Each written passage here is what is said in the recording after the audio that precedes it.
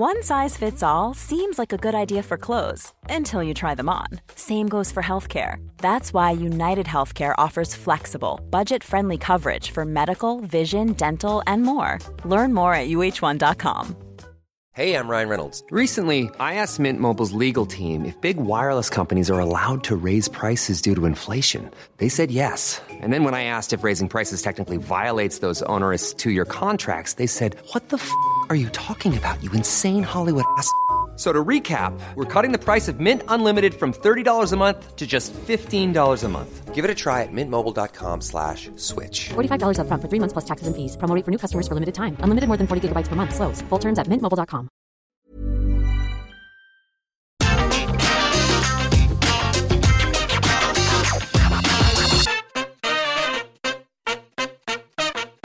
Hello and welcome to Wrestling Questions You Most Want Answered. I'm Michael Sidgwick, joined today by Andy H. Murray to discuss everything that you want answers to. But before we get into it, if you're a fan of this sort of thing, make sure to subscribe to What Culture Wrestling on iTunes, Spotify, or wherever you get your podcasts from for daily wrestling podcasts. We preview and review Raw, SmackDown, AEW, Dynamite, Rampage, NXT 2.0, premium live events, pay-per-views. We have wrestling interviews. We hold roundtable discussions and a roundup of the week, complete with a bloody good quiz, of course, on wrestle culture. But yes, as we always say, we love the engagement, we love the loyalty, we love getting asked questions. We just don't necessarily have time to do it in our personal downtime. Hence why every now and then, as a treat, on an ad hoc basis, myself and Murray, or indeed Wilborn, or whoever decides, you know what, we will dedicate time to engaging with the listeners. So without further ado, what does the H stand for, or we're doing that at the end? We do that at the end, brother. It's a little treat. It's a little reward for people who've stayed the course. Okay. I like to think that the journey is as rewarding as the destination, however. Okay. Subject of treats. Oh, boy. There's a loyal guy, mega fan. He loves us all, and he's the super He nicest loves guy. us all. But I've noticed most of the time when we do this, he flies in with his questions a little bit too late, but we finally captured one. This is from the one and only Fraser Cranium. Oh, legend. And he says, "Hey guys, big love to you both. With the hopeful launch of an AEW streaming service incorporating ROH's video library, what feuds and stories would you consider essential viewing? Also, what's that is my son's favorite question at the moment, so please help me. What's that?" That is... You see the picture? What's that? It's a pig driving a piece of farming equipment designed to funnel grains from the fleer into another machine. Yep. So the pig's driving it is the core element here, which is fundamentally hilarious. Indeed. Imagine a pig doing a farm. CM Punk's ROH run, as was harkened back to very brilliantly, I might add, on AEW television this year. All of it's fairly essential. I think he's credited with being the very first guy in the nascent super indie circuit that was patterned after Puro, at least insofar as ROH went, which is inspired by the ECWA Super 8 tournament. General gist is long, well-worked, competitive matches stripped of North American TV trappings because they weren't on North American television. But CM Punk was the first guy who used his creative license and indeed his creative genius to really tell stories. I love doing it in the Pritchard voice because they don't actually tell stories because they're useless at it. But I hate his patronizing voice, so I'll take any opportunity. And you know what the good thing about it was? It told a story. And he's talking about some like 1998 terrible undercard attitude era match between the Big Boss Man and Midian. Yeah. You know what was so great about it? It told a story. had No, it character. didn't. Midian can't even bump. He legitimately does not know how to bump on his back. You leave Dennis Knight alone, man. Apparently, he's an absolutely tremendous chef. Yeah. So basically, Fraser, my two very quick takes on this are CM Punk's entire run, particularly the end. Even if you've kind of known through consuming content and the references in AEW television, the Summer of Punk really is worth revisiting sort of on the whole. Yeah. I'd really be interested, just as an incidental point, on like career retrospectives and like the old bio DVDs, like the CM Punk Best in the World one, the Bret Hart one was tremendous. Mick Foley's were always great. Break the Walls Down, and the Four Horsemen one. The deeper you go, beyond WWE's bubble, the less factual it tends to get. But like the rise and fall of ECW was great. Like, it's lovely to see archive footage of Dusty being so over in Florida in the 70s, because it's the stuff you only see as a mythology. CWF, baby. But then they talk about the polka dots, and then they take creative license with the story, and they barely mention that he invented War Games, and they just kind of genuine career appraisal and a little bit of hatchet job because they can't help themselves. If AEW can do this with ROH, which would probably do better than answering my answer, it could be like great as a gateway into the promotion. But basically anything CM Punk did, and one of only 2 invasions that's actually worked. Yes. The ROH Combat Zone Wrestling invasion made an absolute mockery of the WWF WCW invasion. If there are any listeners, and I suspect every single one of you has felt this pang, provided you're of a certain age, every single one of you who was watching wrestling around the time of 2001, looked at the WWE, ECW, WCW feud and just thought, what a complete and utter waste. Yes, there were certain factors that informed that it couldn't be as good as it was, but they didn't try. They just wanted to get the big cocks out and prove that they had the biggest cocks. The ROH CCW thing was not only this pretty... Every pro wrestling story, to a degree, even the great ones, kind of peter out because it's episodic. It's like new seasons don't really start. Like Austin McMahon didn't really end. Like it was great, but these peter out. It was a beautiful, self-contained story that had a beginning, a middle, and end. The actual premise for the story was great insofar as Ring of Honor and CZW shared a hotbed of Philly and an arena at certain points, which sparked all of this.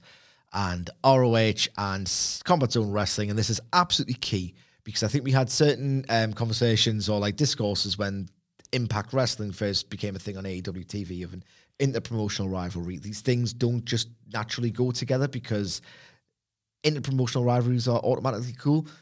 Each promotion has to have, like any 2 sets of characters, a value system, a way that they like have tension or conflict with the other character. And in the case of ROH and CZW, it was amazing because ROH was the sanctimonious work rate promotion with the code of honor, and they expressly forbade that which Combat Zone Wrestling embodied. They were natural pure enemies.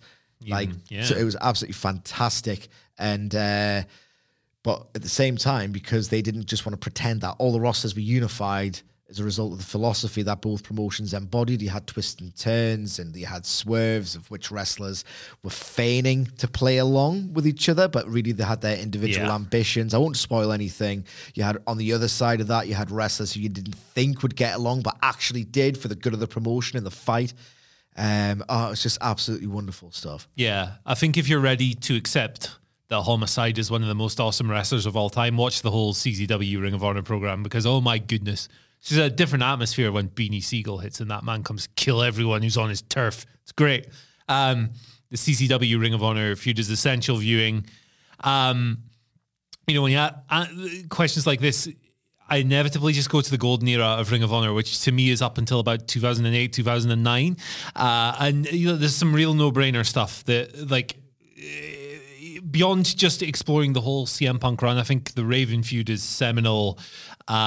It's ugly, it's messy, it's real, it's a proper, just as Ring of Honor is kind of starting to really break out as this must-watch thing. The Joe stuff, obviously. But Danielson, McGuinness is it's all-time must-watch stuff as well. You've probably, even if you've not watched the matches or whatever, you've probably seen spots like Nigel's forehead just burrowing into the ring post in Liverpool or Manchester, wherever it was they had that match. But their whole series kind of transcending the pure division, going all the way up to the top. Nigel's an interesting guy to explore in Ring of Honor because, like, character-wise, there are times when he comes off a bit corny. I'm not going to lie. The in it to win it stuff. In it to win it. Stands out for the wrong reasons, but in the ring, absolutely tremendous, brutal performer. My personal favorite is the later feud in Danielson's run versus opposite Takeshi Morishima, who, I mean, really, watch Morishima's whole run in Ring of Honor because it's not the longest, but it's incredible from the first moment. Like his introductory squash match, which I won't ruin because if I tell you how it goes down straight away, you're going to know all about it. it's just the best thing I've ever seen in pro wrestling. It's so incredible, particularly as the person he's squashing is literally a quarter of his size. It's just perfect stuff. And the Brian feud with him, big bully boy stuff, multiple matches, the Manhattan Mayhem, that was the name of the show. Yes, I got it. Is my personal favorite, but there's great stuff across the board. Another one, I guess it kind of helps to watch like a bunch of Steen Eriko stuff, Kevin Steen, El Generico, Sami Zayn, Kevin Owens, when they were together to really get the full appreciation of it. But the Generico Steen feud is incredible. One of their best matches did take place in PWG, so that's a thing. But one really great thing about Tony Khan acquiring the Ring of Honor library is I'm not sure what Ring of Honor's DVD business is like these days. Probably not all that hot because who buys DVDs these days unless you're a PWG supporter?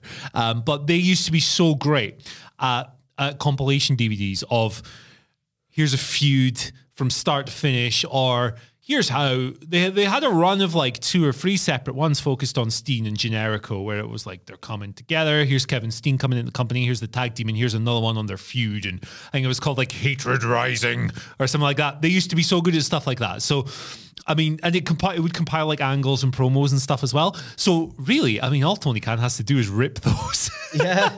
And it'll give you some great starting points. But yeah, like the Ring of Honor library is vast.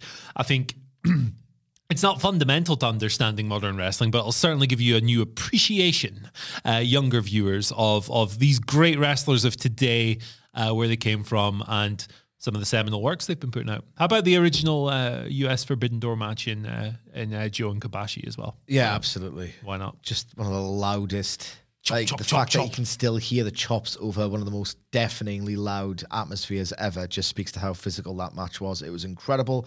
Jacob Mendros asked a question about the Blackpool Combat Club, and we've received several. They are really quite over. They're popping quarter hours. Yeah. They really are doing well. So Jacob asks, "Good morning, handsome boys." That's how you get. That's how you get your goddamn question approved. I prefer ruggedly beautiful rather than handsome, but I'll take it. Thank you. I'll take anything. Starts with H. I'll take absolutely anything. Yeah. Will there be another member of the Blackpool Combat Club? I have preferred them taking their time and individually building relationships between stablemates, but how long should they wait and who should they add? Personally, don't see a need to rush. Jacob, I absolutely 1,000,000% echo your point. They are building something incredibly special here.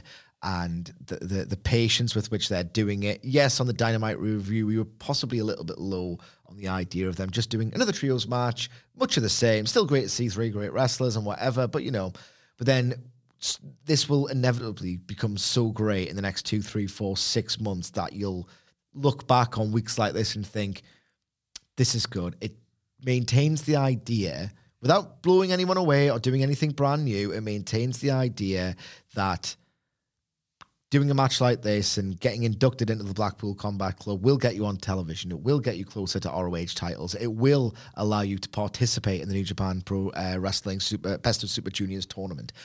The longer they take to even entertain the idea of recruiting anyone, it will seem like the most prestigious invitation imaginable. If this continues at its rate of improvement, if Wheeler Yuta continues to get as over as he does, and then this happens for 3 months, the very idea of Jon Moxley, William Regal, and or Bryan Danielson throwing a tiny glimpse in the direction of, for example, Lee Moriarty, will be like, Jesus Christ, he must have impressed, or he's going to be a star just like Yuta is. Yeah. It will create such this huge impression on fans just through their mere indirect or subtle endorsement of another wrestler. If they start this anew with Moriarty next week, I wouldn't necessarily complain, but the exclusivity of the club feels like they've really got something special. Yeah. The best platform imaginable in wrestling right now to make someone a star. And if you think about how many people just join stables in AEW, it's probably the best approach to storytelling in the episodic realm in terms of preserving things for pay-per-view and all the rest of it.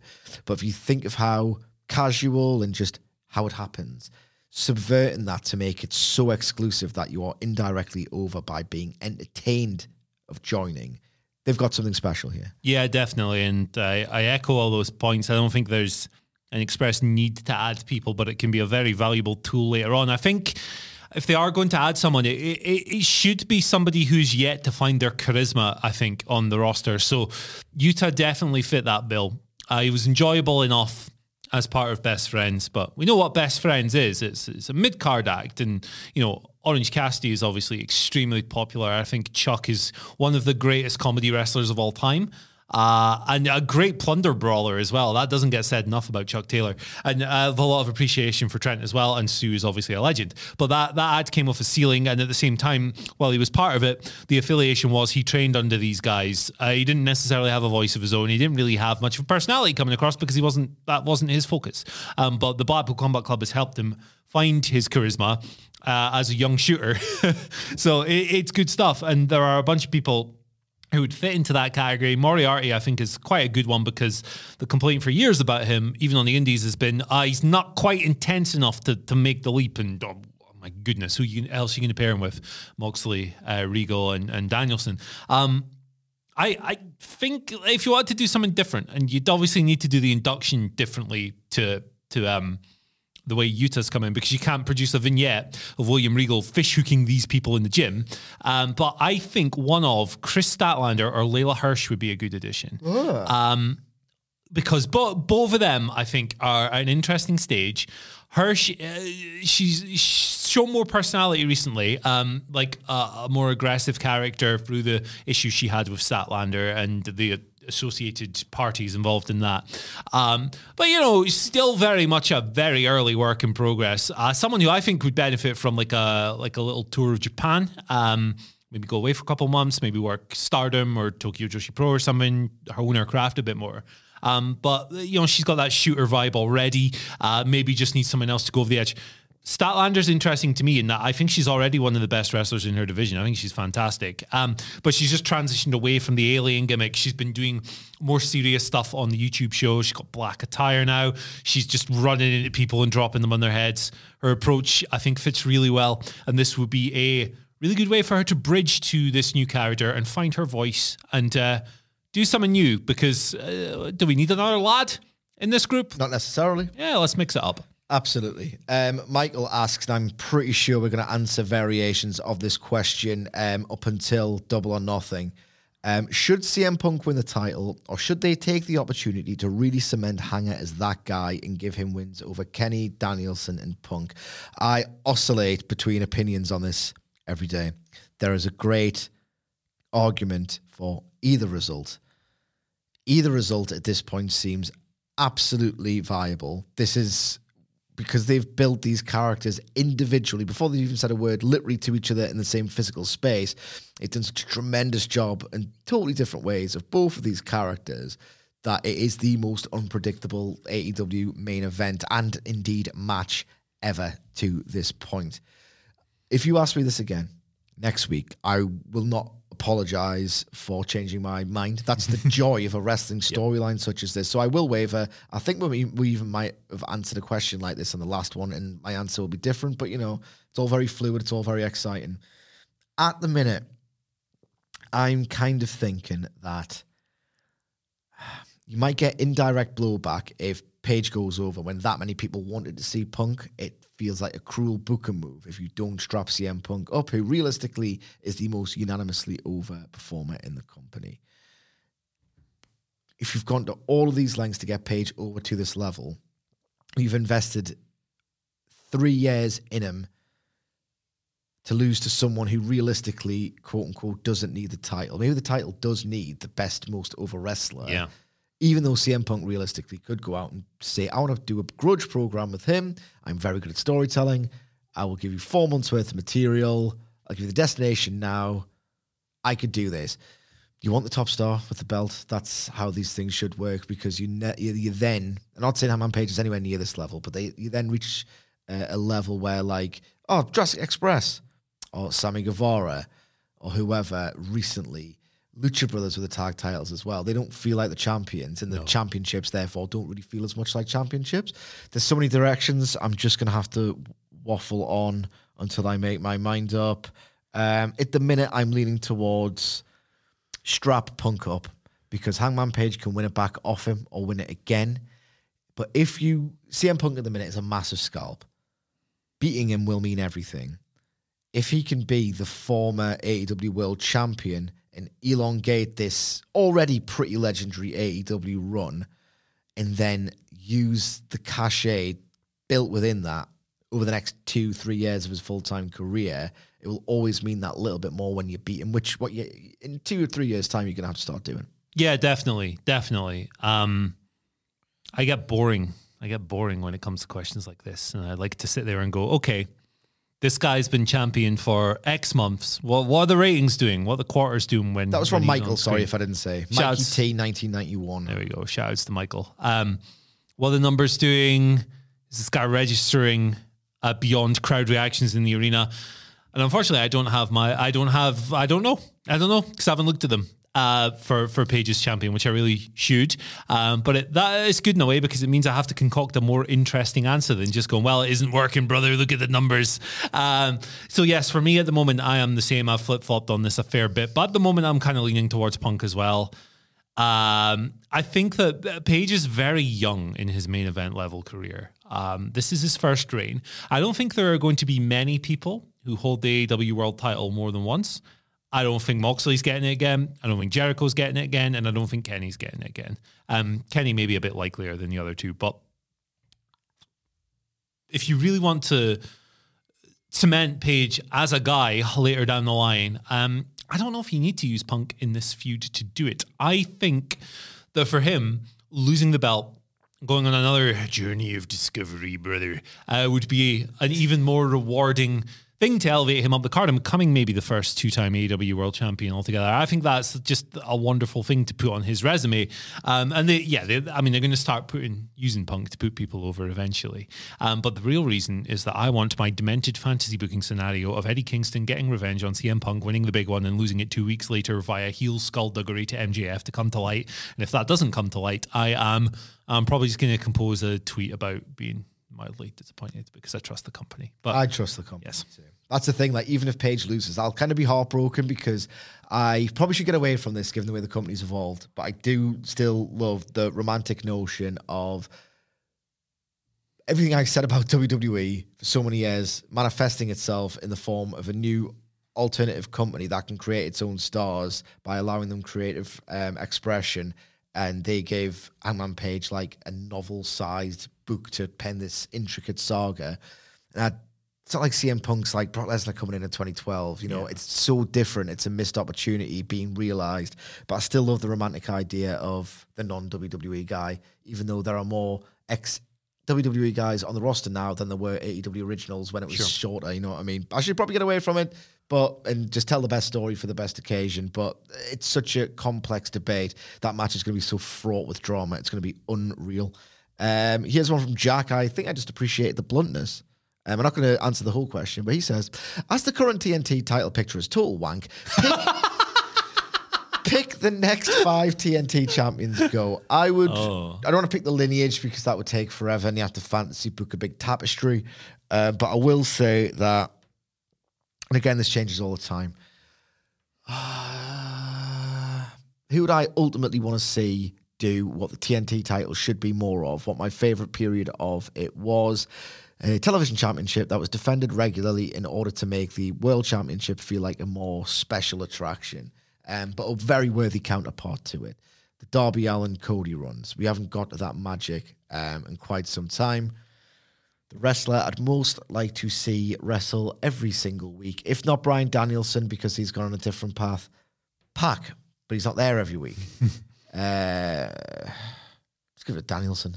Yeah. Give it to Danielson and Mox and Yuta can be the tag champions. Pac's Air Miles voucher could be the TNT champion. Probably see it a little bit more. Going back and forth.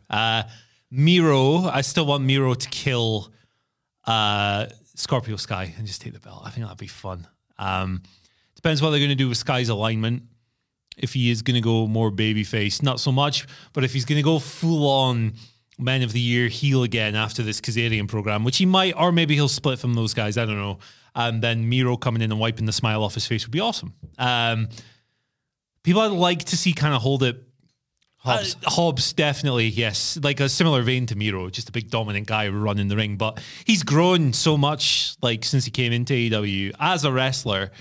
He just looks so confident on screen at the moment. I remember watching I've just framed that like it was this forlorn tale from the time of yore. But the Punk match in Arthur Ashe last year, I thought it was a good match on the whole, but there were certainly times where I was like, oh, Hobbs looks a little bit overawed here. Like, this is the biggest thing of his career. And, you know, there were a couple of moments where I thought, okay, this could be a bit more cohesive. I don't have any worries of that nature about him now. I think he's tremendous. I think he'd do a good job. Eventually, I would love to see a Dante Martin as well come up and take it. Someone who's on the undercard now, but can put on good matches every single week. But yeah, there's a few ideas for you. There's loads, and none of them really involve Sammy Guevara ever again. Yeah, sorry, Sammy. Johnny Rest Sling. Yeah, bit of a pun there. Hurt his arm, has he? Got it in a sling? Is asking, and again, I know we said on the Dynamite review that we'd probably save this for the preview, but, you know, people are asking, so I think we're interested in the answer. Losers, Wilborn and Hamlet aren't here at the moment. Screw them. Indeed. Yeah. Yeah, they're total losers, aren't they? A couple of goobers. Yeah. Both of them, just nerds. I like them as work colleagues. Oh! I'm only joking. We're only joking, man. Who do you think the Joker, baby? You've done it's like the House of Joker now. Who do you think that Joker, baby? The House of Joker, baby. It's interesting, this. The Joker is going to be a new arrival. Yeah. You can't just bury a new arrival unless they are a Yuta, Garcia, Moriarty. Keep an eye on them for the future type, which isn't the owner's not the vehicle to introduce and act like that.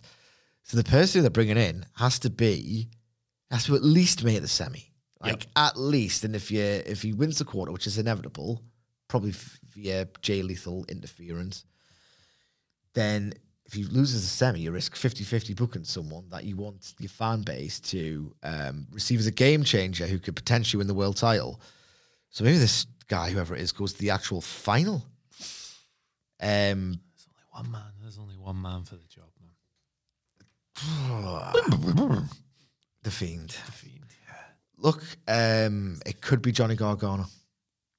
He's got a history with Adam Cole, Dax Harwood, Kyle O'Reilly. Like, it just feels like that bracket. When you look at it through the lens of it could be Johnny Gargano, there's a lot of history to play with, like on the semi side of his own bracket, if it is Gargano, and on the other side, because everyone remembers the Revival and Adam Cole rivalries.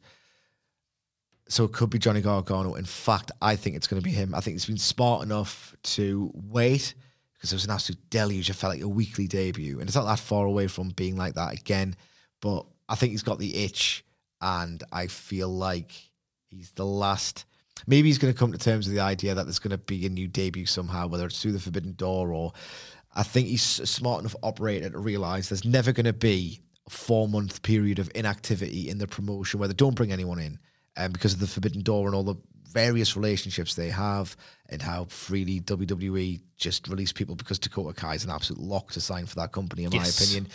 I think maybe that he's going to come to his senses and realize, you know what, there's no 4-month period where I can play it strategically and think, people think it's boring now. A great time would be now for me to sign, because it would register as a huge thing, because debuts don't anymore.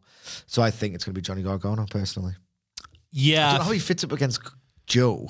I think, for me, it's got to be somebody who can immediately come in and believably beat Samoa Joe. So I'm not saying that Johnny Gargano isn't that, but maybe it would hit a little bit stronger if it was maybe someone who could go toe-to-toe with him physically a little bit more convincingly. Unless you're going to go down the Jay Lethal interference, Satnam Singh, all those guys. Shout out to Sanjay Dutt. I think he's been really good in this story. He has. Yeah, he's like unheralded guy on AEW TV at the moment. But you could have some heel come in and profit from skullduggery. But I think more compelling is you just keep that crap out of this tournament, to be honest. So leads me to two options. The first is, it's quite an obvious one, but Cesaro. He's no stranger to being the Joker. I don't know. He can believably beat Samoa Joe because he's one of the greatest wrestlers of his generation, and it would be received extremely well. And I think he's gonna show up either in or on AEW at some point, whether that be signing or just doing a couple of spots here and there. Potentially, I don't think we should rule out it being a New Japan wrestler either, which would be interesting. So for me, there are two guys who I think could slot into this tournament. One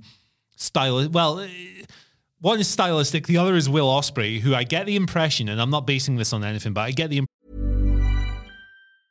Ryan Reynolds here from Mint Mobile. With the price of just about everything going up during inflation, we thought we'd bring our prices down. So to help us, we brought in a reverse auctioneer, which is apparently a thing. Mint Mobile Unlimited Premium Wireless. How to get 30, 30, bit to get 30, bit to get 20, 20, 20, bit to get 20, 20, bit to get 15, 15, 15, 15, just $15 a month? Sold! Give it a try at mintmobile.com/switch. $45 up front for 3 months plus taxes and fees. Promo rate for new customers for limited time. Unlimited more than 40 gigabytes per month. Slows full terms at mintmobile.com. Millions of people have lost weight with personalized plans from Noom. Like Evan, who can't stand salads and still lost 50 pounds. Salads generally for most people are the easy button, right? For me, that wasn't an option. I never really was a salad guy. That's just not who I am. But Noom worked for me. Get your personalized plan today at Noom.com. Real Noom user compensated to provide their story. In 4 weeks, the typical Noom user can expect to lose 1 to 2 pounds per week. Individual results may vary. Wow. Nice. Yeah. What you're hearing are the sounds of people everywhere putting on Bombas socks, underwear, and T-shirts made from absurdly soft materials that feel like plush clouds. Yeah, that plush. And the best part? For every item you purchase, Bombas donates another to someone facing homelessness. Bombas. Big comfort for everyone. Go to bombas.com/ACAST and use code ACAST for 20% off your first purchase. That's bombas.com/ACAST. Code ACAST. Impression that Tony Khan is very keen to book this man on AEW TV. I think he has been for a long time, in fact. But the reason I don't think it's going to be him is because I think he's going to win the IWGP US title next week, and perhaps this match isn't on next Wednesday, is it? This Joker match. No, it isn't. No. Okay. So I think he's going to win that belt in the 4-way at Capital Collision. Just further than that, I can't imagine he'll do a Joker on Rampage either. No chance. No chance. Oh, well. Minimal chance. Minimal chance. Yeah.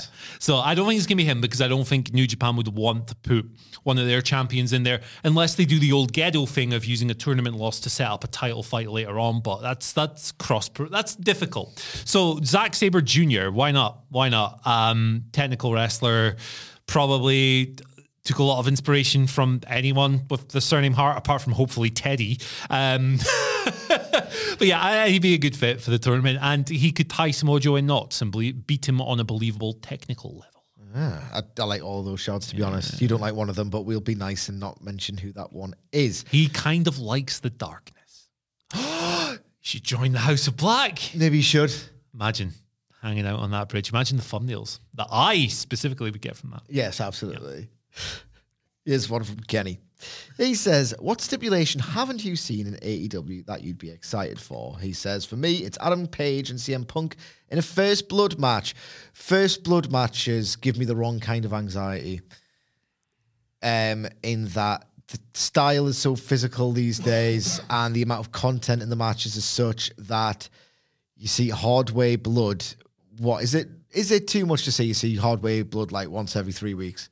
That's not too much at all, no. You see it a lot. Might be even more than that. Yeah, I think the physical style now. Like, I can't remember people. Like, I don't want to go full Disco Inferno. I don't want to ever be compared to Disco Inferno ever. But there is a reality to the take, which they use in bad faith, that it is a lot more physical now. It's more entertaining now. The standard of work in some ways is better, many ways.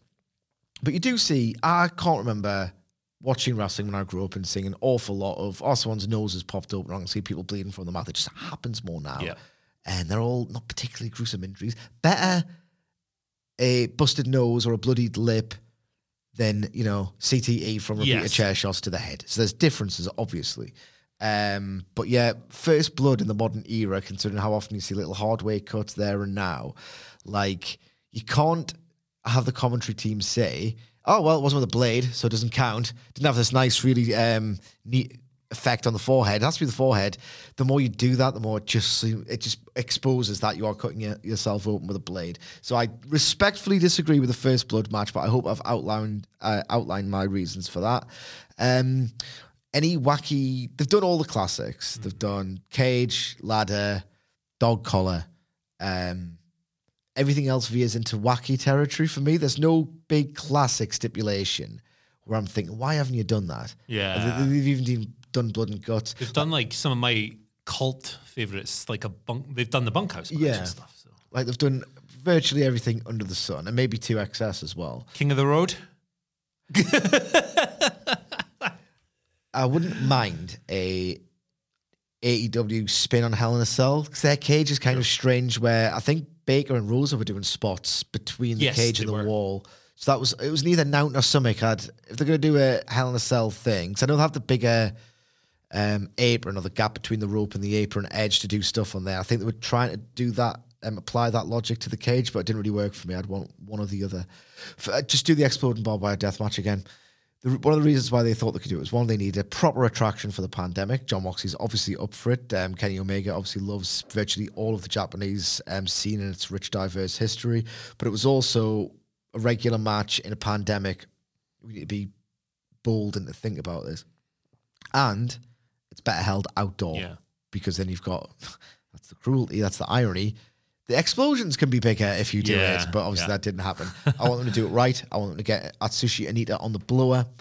I want them to do that right. You can't I don't think you can do it in Arthur Ashe, because some dickhead mutant will go, ooh, this disgraceful hardcore deathmatch wrestling in a sacred tennis venue. I think it's too pretty and too prestigious. Bjorn Borg will be absolutely raging. Absolutely. Yeah, Pete Sampras fizzing.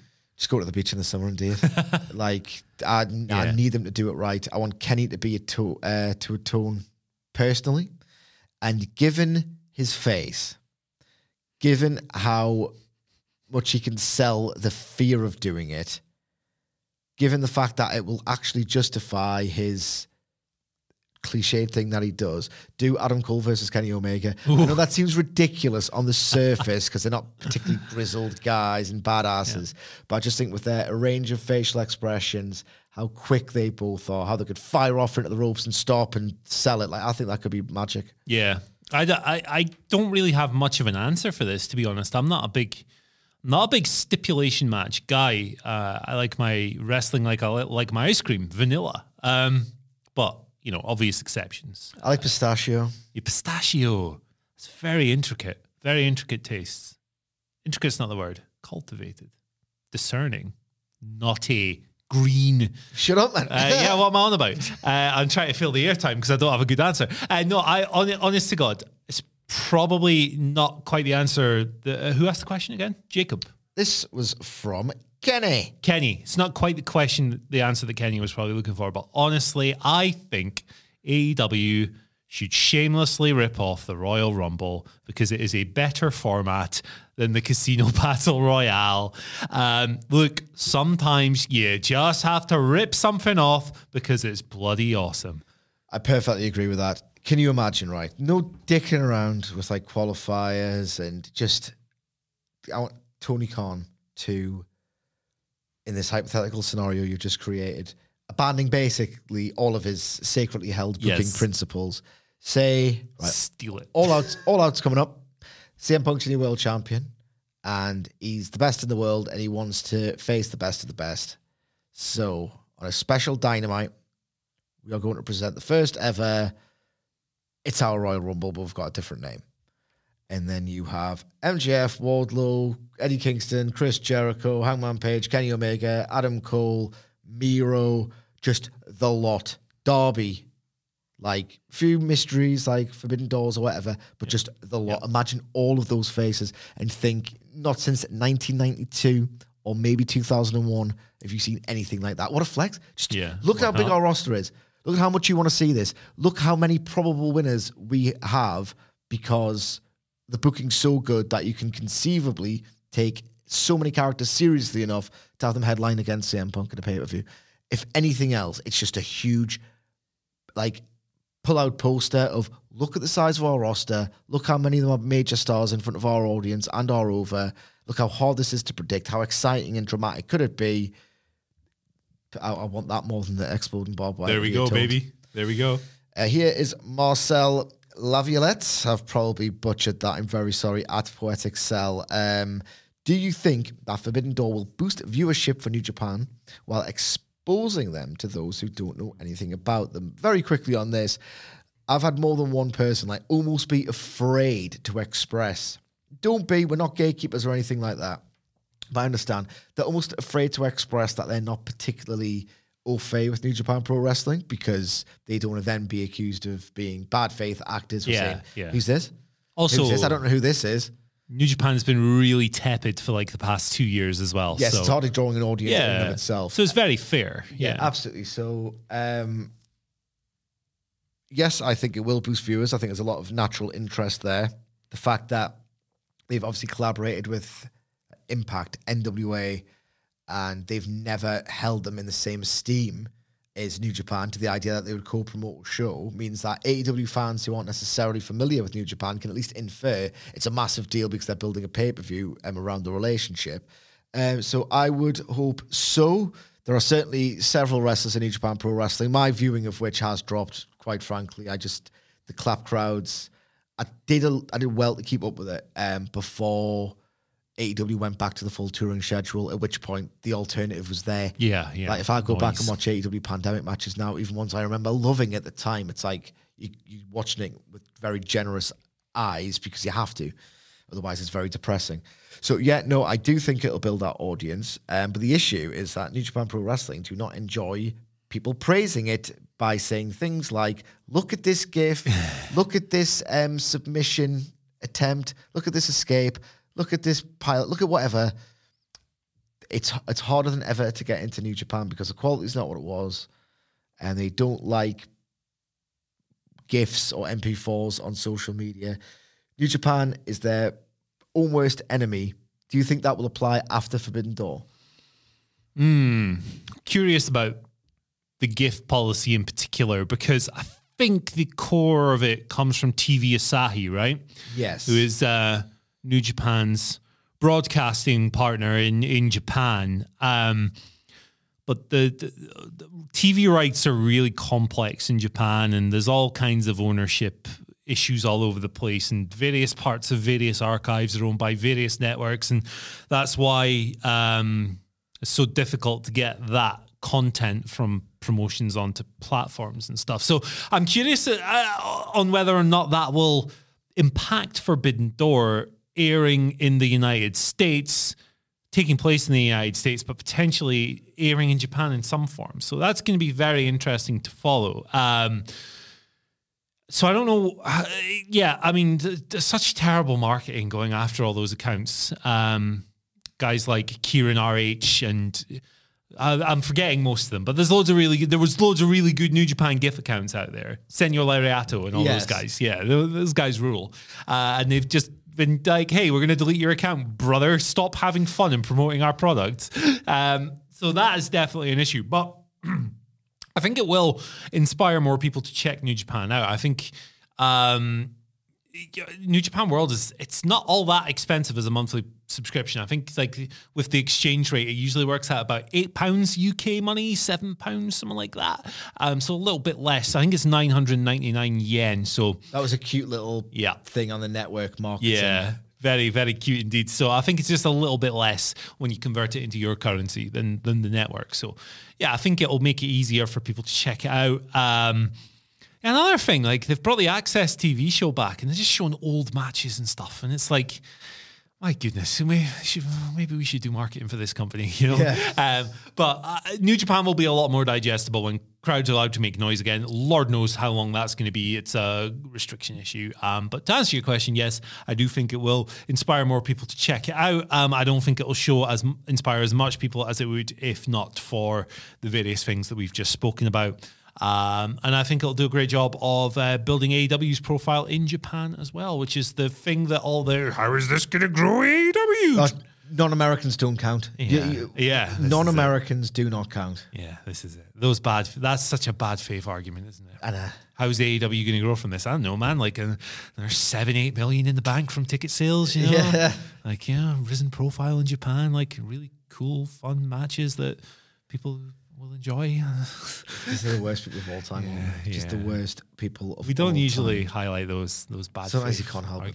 Sometimes. You can't help it. Yeah. You have to indulge. I don't like burying things these days, but I like burying those people. Yeah. Bad take havers. Bad take havers? Absolutely terrible take havers. BTH. The next question comes from Daniel Leguess. Big Dan. Leguess? The touched grass. Daniel the touched grass. That's how I'm going to say it. I don't know why. I do actually. I think I've answered this question before, but I really like my own answer. So I'm going to field it again. This is one of these masturbatory Bret Hart tribute matches. Yeah, absolutely. Masturbatory Michael Sidgwick's own takes. I don't know why, but I have almost felt nothing for the original Undisputed Era in AEW. Their in-ring work has been flat and the storyline isn't helping. Will Kenny coming into the storyline be enough to recover it, or is it too far gone?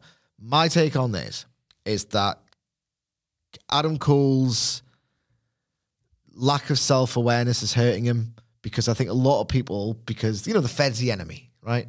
I think a lot of people were very much invested in the idea that, oh, God, look at the way that NXT makes everyone stare at their hands and do shocked kick-out faces. And it's just garbage, trope-infested fast food wrestling now compared to what it was. And then Adam Cole hasn't changed one bit. Like, the fact that he's still doing this and people are burying him for it is a little bit worrying in terms of how much effort he's applying. Oh, like, the guy's taking ridiculous bumps. Yep. He's working hard. He's, He's a lovely man. And he's a lovely man, so I do feel bad. Yeah. But in terms of, listening, because AEW is a listening company, if one of your top stars isn't really listening and it just feels all very stagnant, so that doesn't help.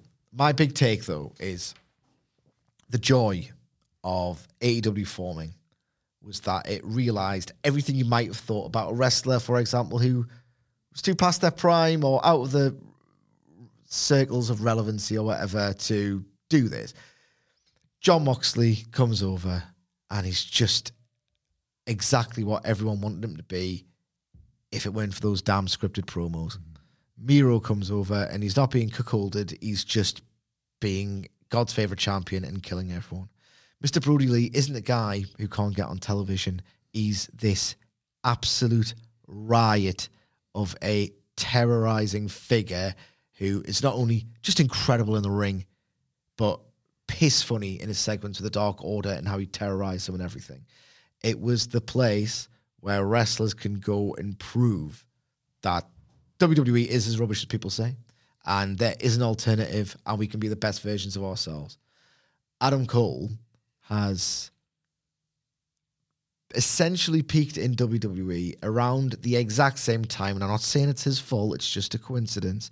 Around the exact same time, people were like, oh, NXT is getting a little bit easy to take the piss out of, and sinister structure. Like, we got the voice from Mauro, that stupid voice we do, and that stupid, 2 out of 3 falls match. Just when it was jumping the shark in the most succinct way I can put it, and he's done nothing really at all to change his act. Yeah. It just feels like the first proper lateral move, and that's not enough. And I think that there's AEW performers who do more for me than the best WWE performers of 2019. Sure, yeah. Like, I'm gonna get flack for saying this, but I'm gonna say it because it's my opinion. It belongs to me. I think that the Undisputed Elite, minus the Young Bucks, so I guess just the former Undisputed Era, are the stalest act in all of wrestling, bar none. WWE, AEW. Even Orton's doing pretty cool new things. 100%. I think it's the stalest act in all of wrestling because none of these people, Kyle O'Reilly, Bobby Fish, Adam Cole, great respect for all 3 of them as performers and human beings, and I've loved a lot of their work over the years.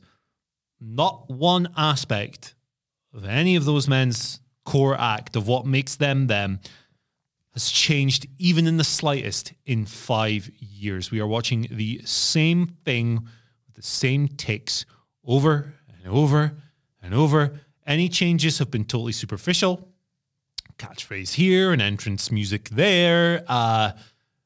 They're still the Undisputed Era. They are still the guys who debuted in 2017 as the kind of jocks who think they're really cool and edgy, but secretly aren't, and that's the appeal. They think they're the coolest guys in the room. The reality is they're the lamest guys in the room, and that's part of why you boo for them.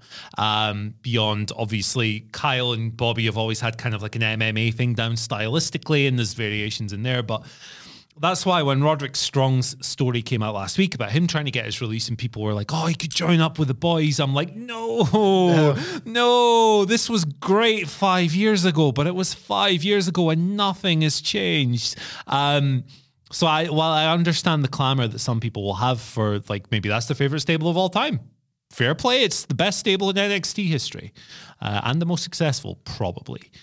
But it's not for me. These people need to evolve. And I don't think Kenny Omega, unless he's the catalyst for that evolution, because right now, if you were to look at the likeliest outcome for that story, I think it would still be Kenny Omega coming back as a babyface to join the Bucks and face off with Cole and Red Dragon as heels. And if it goes in that way, I have no faith whatsoever in Red Dragon and Cole being anything other than what they are right now. So I think it's going to take more than that, to be honest. I think this storyline for me is a bust. I'm not into this kind of story anyway. Like, I hated the Bullet Club Civil War of 2018. It was 2018, wasn't it? Yeah. Cody and all that stuff. The T-shirt aside, the T-shirt was magnificent. Just completely messing with this sacred institution. That's great. But I don't like all this torn loyalty stuff 9 times out of 10. I don't know. It comes off as overly soapy for my taste in wrestling. I imagine some people are in the same boat. I imagine most people aren't, to be honest. But that's my take on it. I think at the core, Cole, Fish, and O'Reilly, as an act, are far too stale to save this. I think it's a dead bust. Yeah, I can't disagree with any of that at all. And one of the reasons why is because I was very prescient in 2019 when I said it's just not as good as AEW. The penultimate question is from Sleeping Collectibles. Ooh, the toys are asleep. Yep. With all this New Japan, ROH, Impact, AEW door being left open, do you think we get a proper invasion angle at some point? I think we are about due for one. I love invasion angles. I do, but they are rare because they only work, as we discussed earlier in the podcast, in a very specific set of circumstances. The promotion has to embody something, and the other promotion obviously has to embody a very different value, or they have to share the exact same value and believe themselves to embody it better than the other, which is why you get ROH versus CZW, just amazing. And that's how you get UWFI and New Japan, which is where the real hard lads. No, where the real legitimate lads, actually. What is AEW's value as a collective roster that they can defend the honor of? The whole premise of All Elite Wrestling is that it's a hub for everything. In fact, it's so varied. We've been through this before. There's not a single genre of pro wrestling match or style they've not done. Lucha, strong style, melodrama, NXT, Bret Hart matches, Southern style tags, high spots, everything. Yeah. They can't say, the only thing that works vaguely as a philosophy that AEW can oppose is sports entertainment. And we're getting it now with Chris Jericho, because he's really smart to have recognized that there's literally one wrestling thing that otherwise the buffet, the smorgasbord, doesn't want to embrace because it's not cool. And Jericho can be the uncool guy. So, look, maybe I'm just too AEW minded, but I can't see an interpromotional rivalry in or against All Elite Wrestling that makes any sense. Is there any in the world that you can think would matter? Not really, because profile has to come into it as well, doesn't it? Like, you can't do, for example, let's say AEW versus GLEAT, right? Because as good as some of the pairings you could come up with would be, people aren't going to receive GLEAT as a serious concern because AEW is the second biggest promotion in the world. That means that, probably can only really go against the third, the fourth, and the fifth biggest promotions in the world, which is, I don't know, probably, New Japan, like a CMLL or a AAA, maybe Impact, right? Just because I realize I'm going to sound like a hypocrite, very sorry to interrupt your flow. At some point when they do Forbidden Door stuff, they are going to have various wrestlers from the AEW side and various wrestlers from the New Japan side say, we do the best wrestling in the world and we have the best wrestlers in the world. Yep. That's not necessarily have the legs to do an interpromotional feud. It's just a way of saying, my company's better. No, my company's better. That's not a program. That's just the thinnest possible excuse to put dream matches together. Sure. Yeah, absolutely. And that's kind of the core of it on a creative level. So there's not really a great option, but to me, what it would come down to would be politics. My guy has to go over your guy, Tony Khan and Gedo, let's say it's New Japan who we're doing the invasion with. Some of their top guys are going to have to take losses in this feud, and then you're playing political games and you have to have difficult conversations about top guys going over other guys. You're going to end up in situations where like a Kenny Omega is going to have like a grudge feud with Yoshihashi or someone like that because maybe we don't want Kazuchika Okada to lose in this feud or whatever. And, you're going to end up with compromises that aren't as exciting as what you might have in your head. There's going to be a degree of that on the Forbidden Door pay-per-view. Yeah. But I would think with the Forbidden Door pay-per-view, because New Japan, AEW have all the chips for me in that.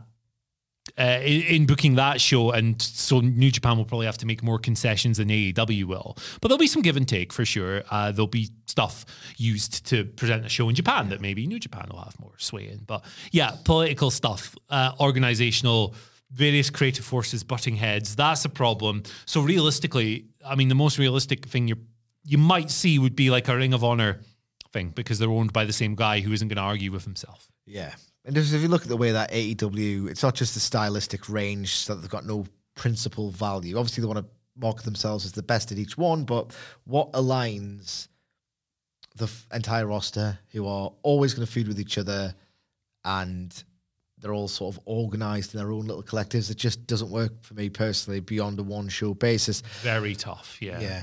Final question comes from Tyler Holloway. Dustin Rhodes' career is winding down, but is still having some very entertaining matches and is over with the crowd. Do you see him having a TNT title run before hanging up the boots? I don't know if I would see it, but I'm just like Andy Murray is with his earlier fantasy booking of Eddie Kingston, a huge advocate of breaking all your goddamn hearts and giving a guy who deserves it at least one moment in the sun. Because if you do that, you get someone who deserves it, getting a great career accomplishment, and then it allows you to just pivot around narratives, which is sometimes essential, particularly in a company that, as we've discussed several times today, actually, AEW is too long-term focused at times. So yes, I would love to see, and I can actually kind of see it happening on a sentimental basis, Dustin Rhodes winning the TNT title, and then Malachi Black kills him, or Miro kills him, or whoever kills him, and he'll always have that to hang his head on, and hang his hat on, hang his head. And at the same time, the transitional champion is a booking device that is essential, very but effective. Be nice to someone at the same time. Yeah, for sure. I like doing this. I like doing this with a set. I know AEW don't call it a secondary title, but it's a secondary title. Yes, it is. Yeah, I like doing that with this kind of belt. I don't like this kind of thing for a world title, because world title, that's the kind of thing that devalues a world title. When people say, "Oh, nice to see if Big Tom had a run with the IWGP," well, would it really? He's my favorite wrestler of all time, but is a nostalgia guy the best person to give it to when there are bigger stars and bigger money drawing cards? I don't think so. So yes, secondary titles are the best thing to do this with, like the nostalgic gold watch type deal. Dustin would be a great candidate for that. He does it like once every 3 or 4 months, doesn't he? He goes out on Dynamite, not too often, but when he shows up, he could give you a great match. He's done it with Punk. He did it with Danielson last year, which probably got swept away because it seemed like Danielson was having these incredible matches every single week. So the Dustin one's probably one that's been forgotten about a little bit, but it was tremendous in itself. So yeah, it's a great idea. I love this. I love Dustin, and it'd be a really nice thing to do. I think he spoke recently about how he needs like a lot of surgeries. He's talked about like his hips and his knees and stuff. And it's like, he's a large man. It probably doesn't help. And he's had such a long career. Like, he's wrestling like Vader in like 1992. Yeah. And it's crazy. And he's still the natural today, 30 years later. So That man deserves a nice, long and restful retirement. He probably won't rest. He'll probably keep doing his training and stuff. And Keep stepping. Yeah, keep stepping. That's the there thing, you go. isn't it? Yeah, that's it. That's it. Remember when he had that weird brain stew music when he started in AEW? It was like an instrumental. Yes. That was strange, but yeah, now he's good. Now it's good. Yeah, I love Dustin, and you're speaking my language when you book this kind of thing for him. Absolutely. Thanks for your question. Tyler, was it? Tyler, the creator. Tyler, the Yes. creator. Right. Thanks for your question, Tyler. Thanks for everybody else's questions. Thanks also for the questions that we also don't really have time to respond to in our personal lives, but we just, again, appreciate your listens, your engagement, your support, all of those things. And if you want to be involved in that sort of quasi community we've built up, you can follow us all on Twitter, at WhatCultureWWE. And whilst you're there, you can follow Andy Murray at Andy H. Murray. The H stands for Harry Ramsden, the fish guy. Harry Ramsden. Or is it Ramsdale? That's Ramsden, Harry Ramsden. He's the fish guy. Like he's got his chain. Yeah. Not very good. Follow me at Sidgwick. That's it for today on the podcast front. Of course, Yeah, I'm going home. It better be it for today. If you haven't checked out our Dynamite review, you should be able to find that fairly easily if you found this. Tomorrow we have the usual weekend wrestling TV show previews, all the major ones anyway, in addition to Wrestle Culture. So watch out for that. And until then, we will see you soon. Mom deserves the best, and there's no better place to shop for Mother's Day than Whole Foods Market. They're your destination for unbeatable savings, from premium gifts to show-stopping flowers and irresistible desserts. Start by saving 33% with Prime on all body care and candles. Then get a 15-stem bunch of tulips for just $9.99 each with Prime. Round out Mom's menu with festive rosé, irresistible berry chantilly cake, and more special treats. Come celebrate Mother's Day at Whole Foods Market. Hey, it's Paige DeSorbo from Giggly Squad. High quality fashion without the price tag. Say hello to Quince. I'm snagging high-end essentials like cozy cashmere sweaters, sleek leather jackets, fine jewelry, and so much more. With Quince being 50 to 80% less than similar brands. And they partner with factories that prioritize safe, ethical, and responsible manufacturing. I love that. Luxury quality within reach. Go to quince.com/style to get free shipping and 365-day returns on your next order. Quince.com/style.